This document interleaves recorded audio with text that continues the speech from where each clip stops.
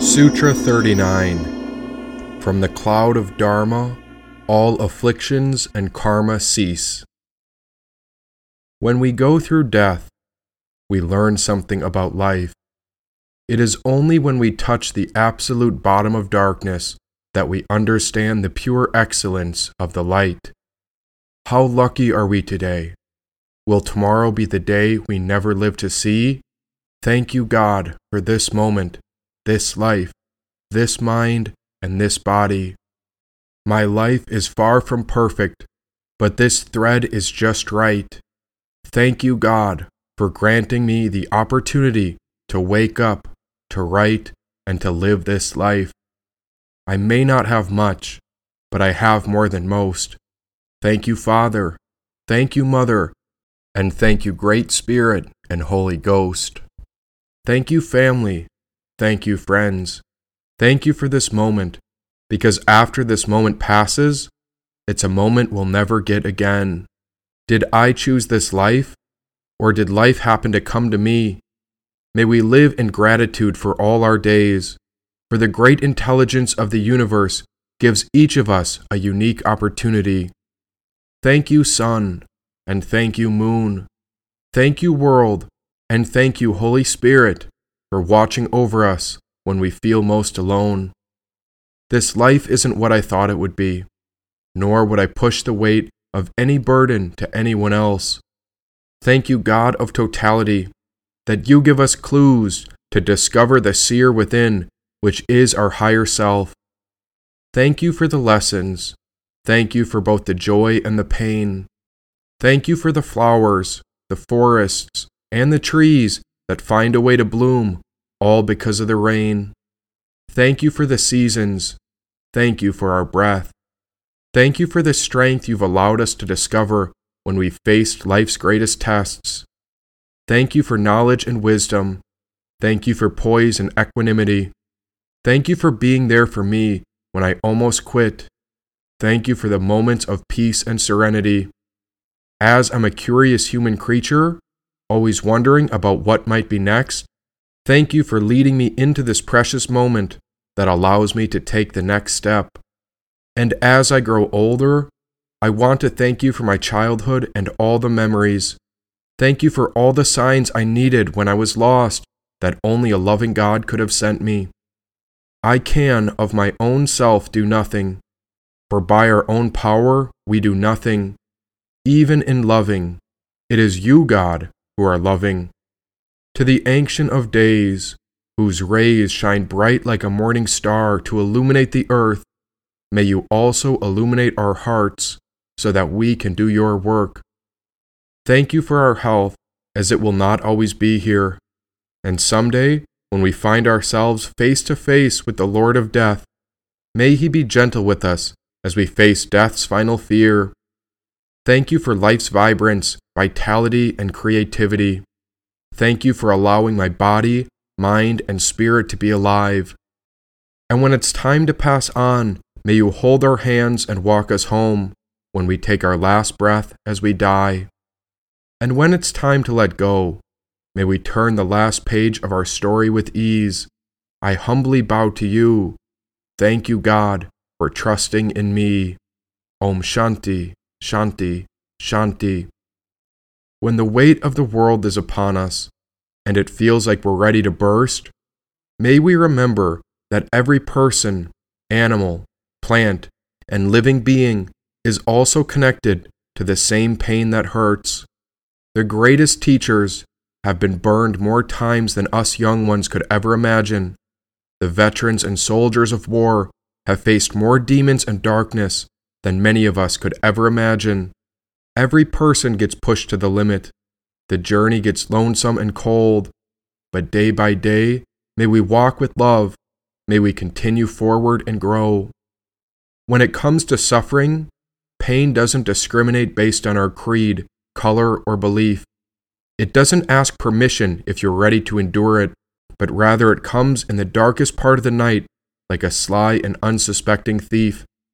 Right when you least expect it, the Lord of Death comes out from a dark tunnel and appears taking everything in an instant, while we have no choice but to confront and face the fear. Despair squeezes us from all sides. Grief holds us down with the weight of an entire ocean. And so what do you do when there is no cure to solve this pain, when there is no escape route or magic potion? Nothing. There is nothing to do when death comes. Battle as you might. But as death descends, the heartbeat slows, the blood stops, and we release our sight. When there's nowhere to run, nowhere to go, and when we have nothing left, we must enter into the divine stream where all spirits flow. No house and no cars, no money or fame. We flow in the current of Shiva Shakti where all souls are the same. Don't be afraid, just let go and flow. This river is peace and divinity, and we discover we were only a thread of life being sown. Have faith, journey along, but if you don't know, this path is long. We'll get past the sorrow that's been keeping you low. So grow, grow, grow. Even if you're on your own, even if you can't find your way, even if the journey is so cold, believe in what goes beyond death. I know that you will grow day by day. And if you walk with love, you'll never be among strangers. Death may take everything, but there is no danger. Right when we think we've got nothing left, we open our spiritual eyes, and there we see her. Believing in yourself may be the most important thing in life, because if you don't believe in yourself, who else will believe in you? Know that you can do anything, and if anyone challenges that, you tell them the Divine Mother said you can do it, said the Bhumi. What? What is this? Wherever you are, be all there, she said. What happened? You've died, she said. But how and why? A work of art doesn't have to be explained. If you say, "What does this mean?" Well, if you do not have any feelings about it, then I cannot explain it to you. If this doesn't touch you, then there's nothing more I can do, she said. I guess art and life are a lot alike. You won't always understand it, but at least you'll know it's beautiful. Oh, Divine Mother, you must forgive me if I've ever failed you. You have not failed me, nor the cats, nor anyone. What you have done is brought us face to face with all we could have ever dreamed to be. When the world lost sight of me, you came forward and reminded them what they alone could not see. Even with the great sword, it was not so easy, but no one said it was easy. It is simple.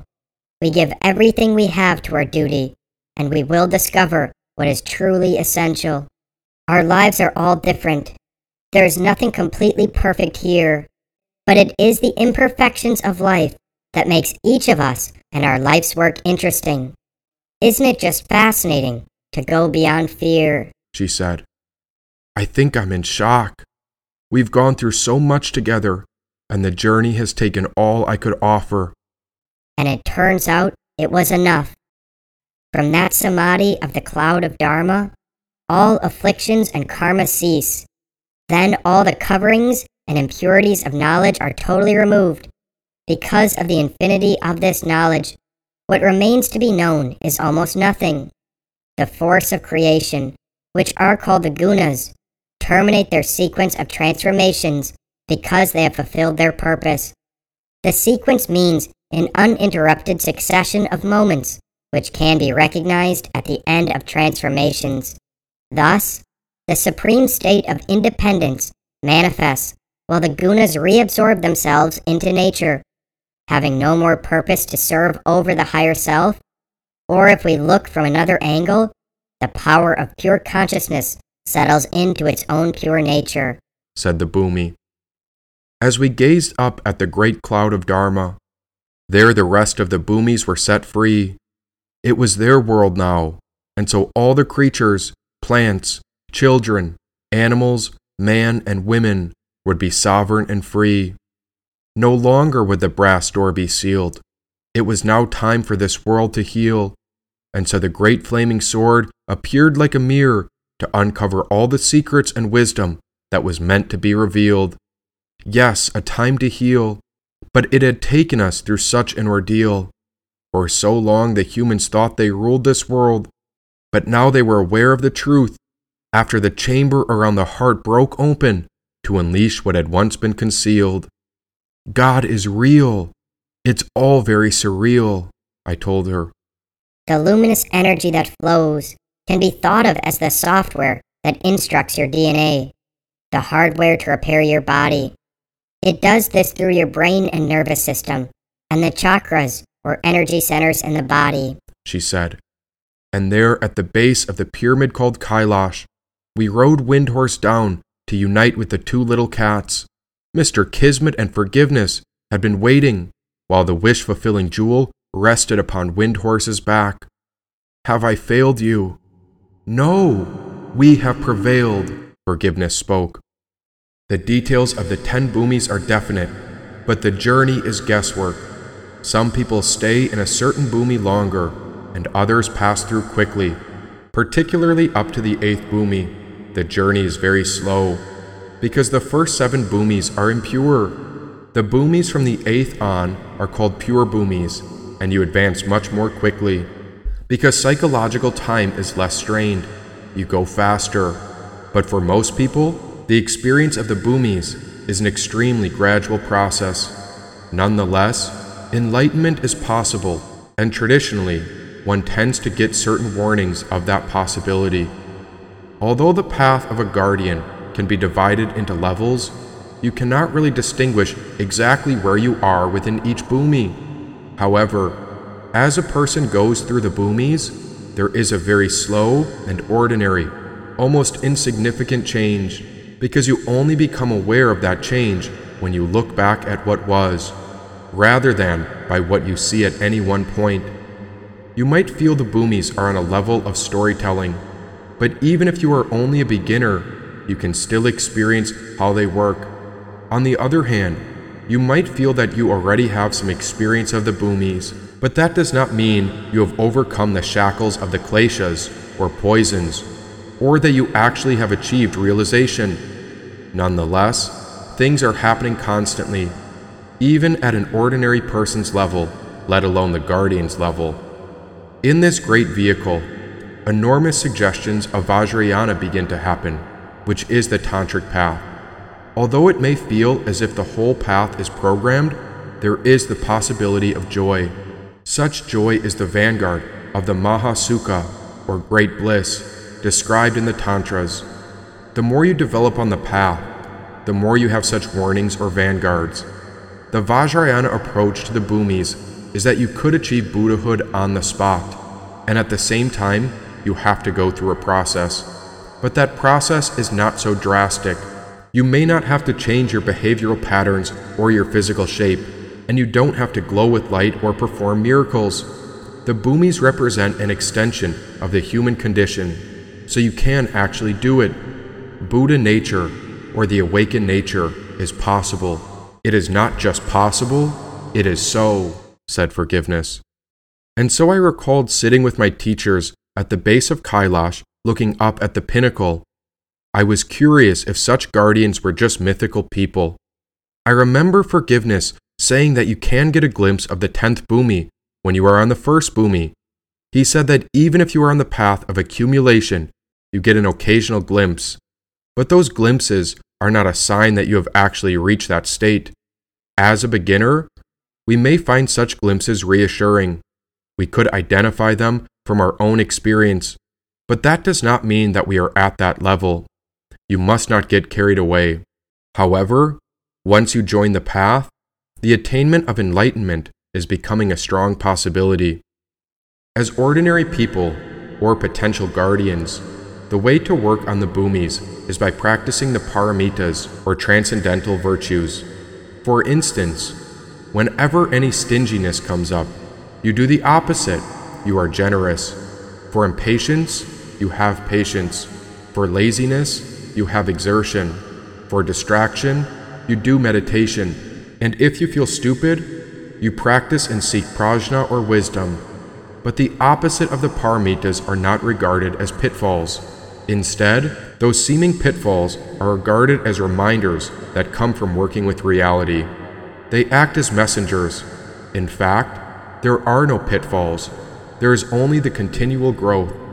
It is like aging. You can never return to being 16 years old, and you cannot suddenly regress to age 1. In general, you try to practice whatever is called for by the situation.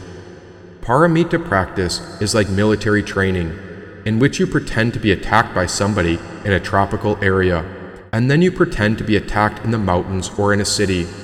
So rather than seeing the paramitas as a linear development, which becomes very limited, you try to apply all of them at once. A guardian evolves in this way. It is not a question of deliberate, conscious effort, but it becomes very natural. Guardians do not have to check on their notes. Each time you go up to the next level of the path, there is a common person level and a professional level.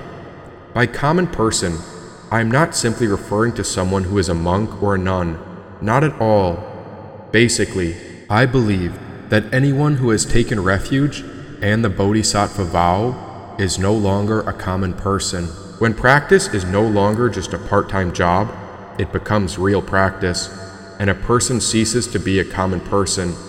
So a professional is somebody whose life is involved full-time with the practice. The distinction between a common person and a professional is very subtle. The more sane you are and the less distracted, the more professional you become. On the bodhisattva path, you are constantly being helped by spiritual friends, like myself, Mr. Kismet, Cicero, the kitten, the yogini, or your guru and guide. So the journey is no longer one short journey made by one individual. From the time you take refuge, you are relating with the spiritual friend. So the path is a mutual journey between yourself and the teacher. The Buddha was very clever. He realized that physical manifestations are very tricky and can be easily faked. So he did not say that as you progress on the path, your face will be glowing or you will perform miracles. He never mentioned such things. Instead, the Buddha talked about psychological development. And in this psychological development on the path, you have spiritual friends working along with you all the time. Someone at the level of the 7th Bhumi no longer needs the spiritual friend's heavy-handed approach. But until you reach the 10th Bhumi level, you still need the watchful eye of the spiritual friend. The body of bliss will take over from there. The teachings describe the process of sickness and recovery rather than treatment, which is very good. It is a fantastic approach in that there is no possibility of following the whole thing completely and totally by yourself. No possibility of latching on to spiritual materialism. The whole thing is so beautifully worked out, and it was thought of 2,600 years ago, said Forgiveness. But Forgiveness, I am dead. I have nothing left. Who will look after you and Mr. Kismet? Should we tell him? Chuckled Mr. Kismet. Death is a myth, said Forgiveness. What do you mean? You died when the story started, and today marks the 48th day since it began. Rebirth can take up to 49 days. Time for a new life, my man. Mr. Kismet winked.